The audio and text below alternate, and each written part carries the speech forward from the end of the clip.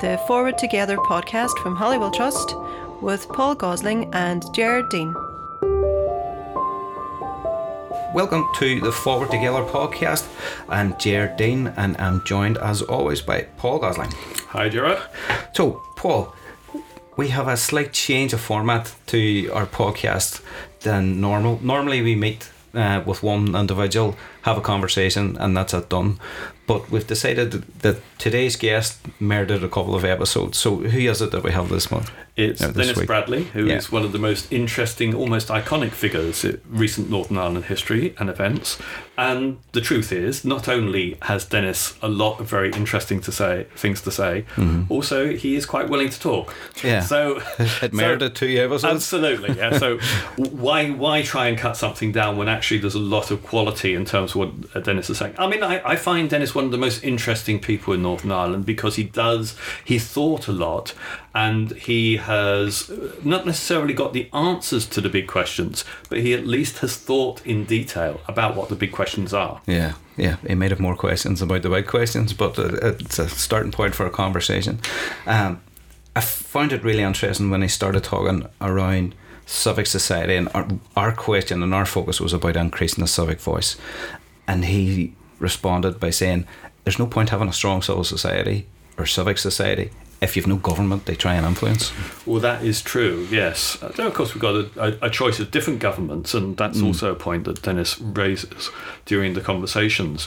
But yeah, one of the things that I did think was very interesting was that he gave an example of how Sinn Féin has actually, although we hear comments by some people within Sinn Féin about how they are concerned about the use of civic society and the legitimacy of civic society. The point Dennis has made is that Sinn Féin is quite willing to engage with parts of civic nationalism beyond their comfort zone in order to talk with them, and that Sinn Féin did that before they walked out of government. And the walk out of government was to a large extent the response by people from outside of Sinn Féin who would be, probably a lot of them would be voters for Sinn Féin, but who felt that actually the broader nationalist and Republican community weren't getting enough out of government. Yeah. So that was an example where Sinn Féin actually engaged with civic society beyond its comfort zone. Okay. Dennis also reflects on the Anglo-Irish dimension or to any possible solutions for here. Well, that's right, and obviously, that's something that we'll listen to in a moment, talking about Eames Bradley, the suggestion about how we deal with the legacy, and his regrets about the lack of engagement with the Irish government, and his point is, that there are problems, and we know this. We can see that actually with the relationship between Karen Bradley and Simon Coveney. That actually that relationship doesn't really work. Yeah. And that's sort of like symbolic of the fact that the relationship between the British government and the Irish government, it doesn't work. And that's not just about Brexit. Yeah. It didn't work before, it's not working now, and it's difficult to see how we'll get back together. But actually we need good quality Anglo-Irish relationships in order to continue the building of peace within Northern Ireland. Okay. Well, let's hear part one of the conversation that you had with Dennis. I'm now joined by Dennis Bradley, who needs no introduction. Dennis, thank you very much for doing this. The first question is, how do we strengthen civic society? Civic society, to some degree or other, depends on political society, political institutions, political engagement. Civic society is inclined to keep its head low until it sees where the river's running.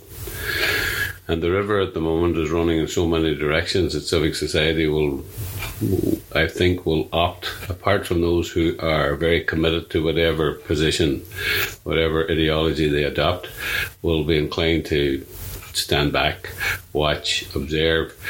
That's no bad thing in itself, and I think that the politics needs to take that into account and will take that into account. I think that we in the north of Ireland are in a peculiar situation in that we have become observers of so many things, including a lack of government, and I don't mean that just in the sense of the politicians being not engaged. It's almost as if many of the structures that we created were we're focused on actually bringing politics to a place where we all could live with. In other words, if they got 50%, somebody else would get 50%, which was engaged in the overarching politics of the ideologies and the old past and the divisions of nationalism or unionism and nationalism in England and Ireland and so forth. But the outflow of that is that I think that we have ended up with institutions in a civil service that don't function particularly well, because they either waited or they looked or they read the bigger picture, but they were not particularly engaged, I suppose, in what I would call innovative responses to civic needs.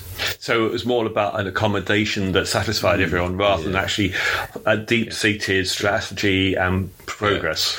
Yeah, I don't completely blame them for that, in that, you know, what they were at was in many ways encouraged by the governments. Remember, there's many ways in which we stand on the shoulders of the Good Friday Agreement, but there's even a greater way in which we stand on the shoulders of Anglo-Irish relationships. And Anglo-Irish relationships had gone off kilter. And they went off kilter for a couple of reasons. First of all, they went off it because I think their assessment was leave the North to mature. Let the politicians, even if they fight with each other, even if they don't do good governance, we will stand behind. We will stand slightly at a distance from that, and we'll only come in at the last moment, and we let them kind of grow in on themselves and learn to be amongst each other. And then that was blown off for a couple of reasons, obviously because of the walkout by Sinn Féin, the various situations that happened within the DUP. But then Brexit was an added, unforeseen factor that kind of blew the ship way out of the sea in which it was floating and into a different place. So I think it's very difficult for civic society in that sense, in that it will end up frustrated watching, you know, education being very unattended to in policy terms, health being unattended to in policy terms, development, economic development being unattended to in political, in bigger terms. All of those things are being unattended to, and I don't think that civic society can persuade the powers that be, who are basically the civil servants and the senior civil servants, either individually or collectively, to engage in a way that one might desire, one might need for a particular time. So civic society is kind of going to be, but civic society's interests are also going to be taken up by the whole Brexit situation, in that that's where the focus of attention is presently, and has been for the last year, and probably will be for the next year or two. So can civic society be strengthened at the moment? It could be. I suppose I could put this better by telling it to you. I actually, the Rowntree Trust asked me about 3 years ago, or maybe longer than that, what role could they play? Which was an interesting thing, because I think that they had played a reasonably significant role way back in the pre-Priest days. And I had advised at that stage that what they could do was set up a kind of educational situations within particularly working class areas. If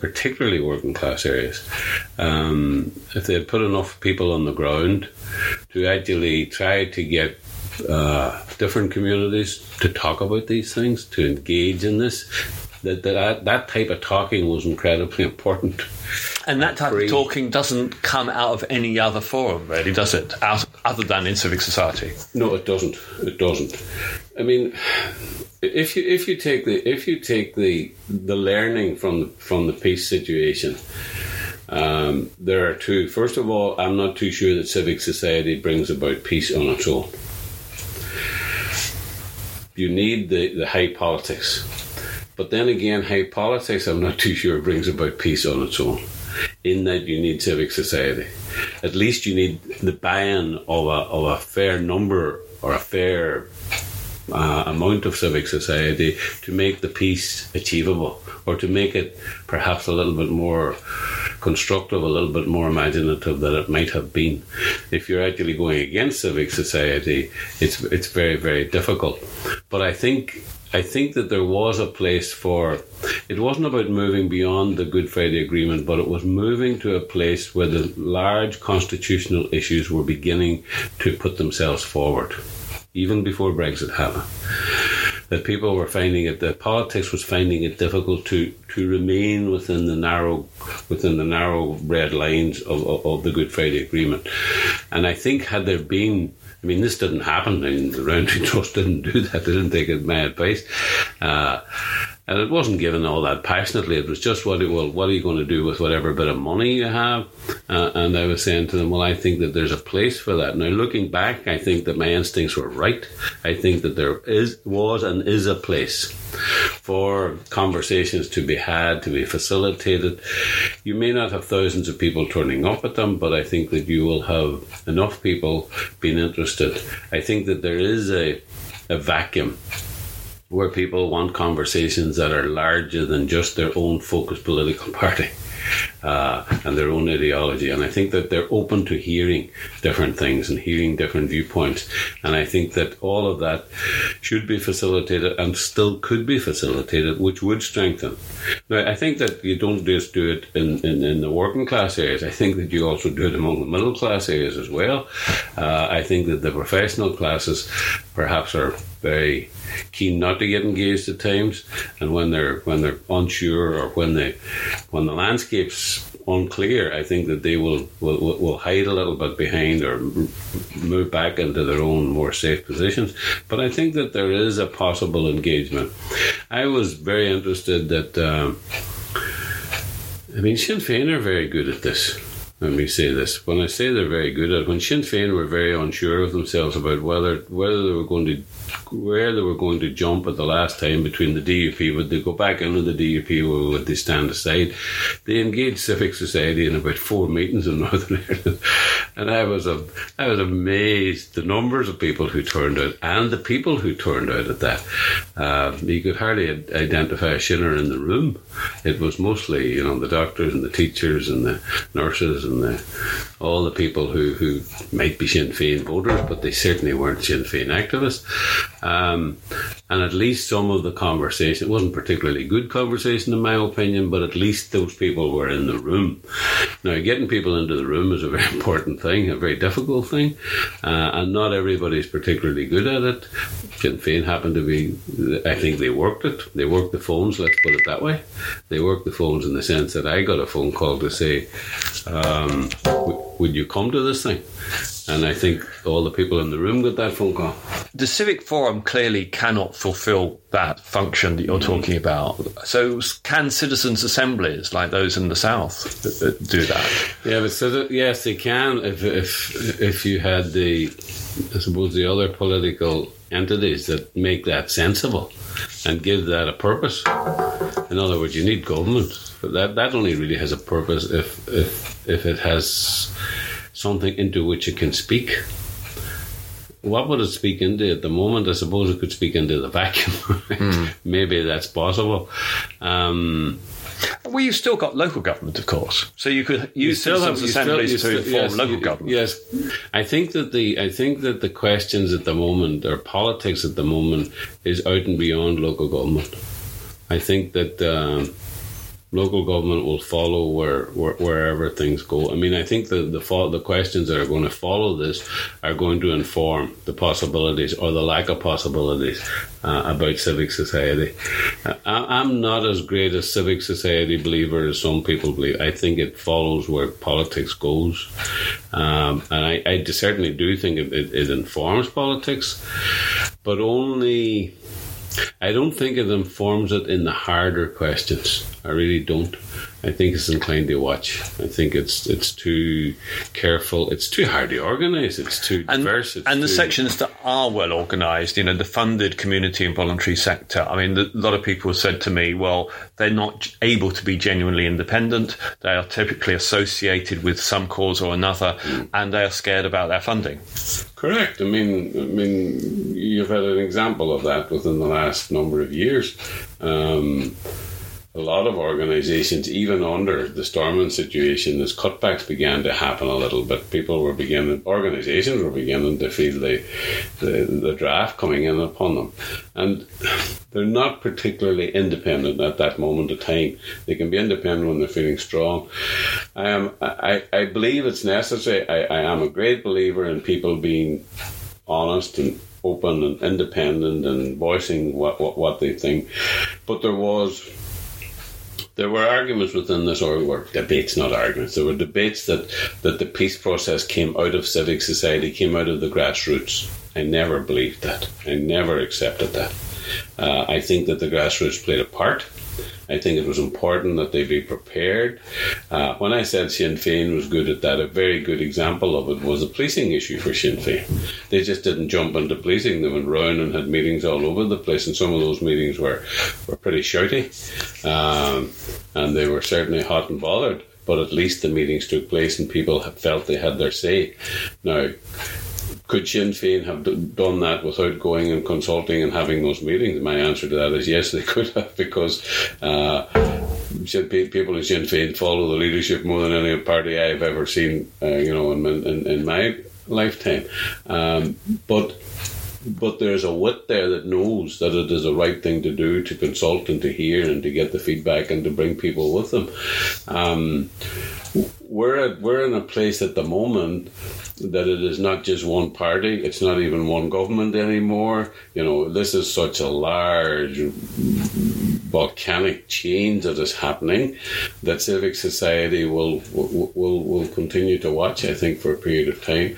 But boiling it down into Northern Ireland, I think that it would be a good and a healthy thing if people were given forums. But I wouldn't expect them to be the changers that people might expect. I mean, assuming that the objective is to move towards a shared, integrated society, how do we move towards that objective? You can only really do a jigsaw if you have seen the picture of what the jigsaw is about. I'm not too sure that anybody's good enough to do jigsaws without seeing what the picture's about. It's too difficult, it's too complicated, there's too many pieces. And our problem at the moment is we don't know where we're going. Well, we don't know where we're going. At the moment, we may have various strong ideas of where we may go in the future and where we should go in the future. But just at this moment of time, it's not very clear. So I think that there is a time always in politics to sit back and engage in a conversation knowing that it is not the time to strike, not the time to make anything really happen, that you just have to be patient, that you have to realise that this is a change, this is a stirring of the whatever, whether it's the waters you're stirring or whether it's the politics you're stirring, it is bubbling up, but it isn't time yet to kind of settle it down and make large decisions. And I think that's to some degree where we're at. So I'm not too sure that we can rush in. I suppose the implication of your question is, should we have a government in Stormont? Should we try to get back into Stormont? Of course we should, and we will ultimately try to get back into Stormont. But if you were to try to force that situation at this moment of time, it's incredibly difficult and maybe even impossible, because all of the politics will say, aye, yes, but. And that but will keep you outside that door or outside that engagement for a period of time at least. How long that period is questionable. But all of my answers are subject to the fact that I think that Brexit is such a revolutionary thing. It's in the throes of its dynamics. And until its dynamics at least comes to earth somewhere, and settles down and there's a greater clarity, it is going to be nigh impossible to construct anything else.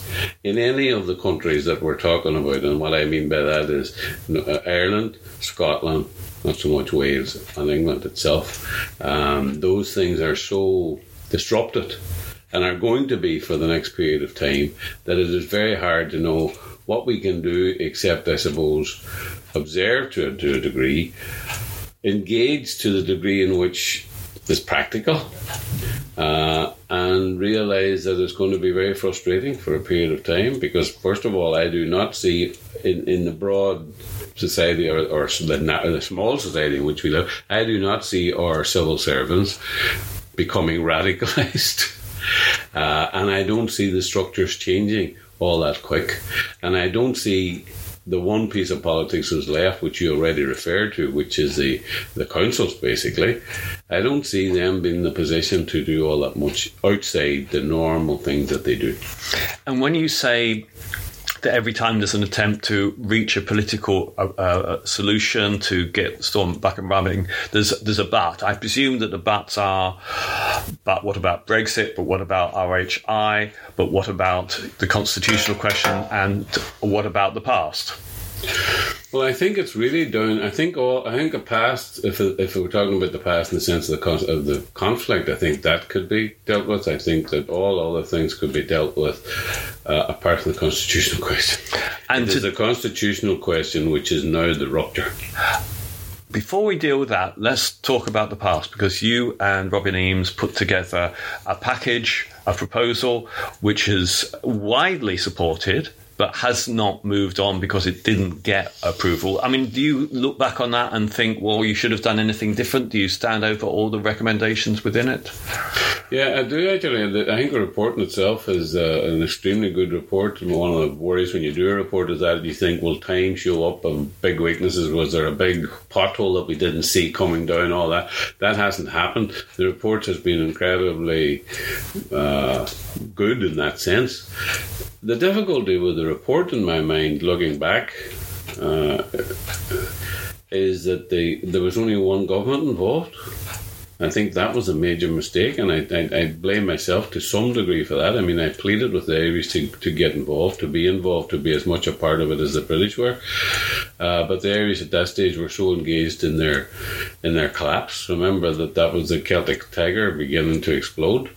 But even without the Celtic Tiger exploding, they were so cynical around it. They were very reluctant to engage. I pleaded with them to engage. I've said in public before that perhaps I should have walked away and said I'm not getting involved in this unless the Irish government involved, on the grounds that my whole political understanding of our position is that nothing changes in Northern Ireland unless the two governments are engaged.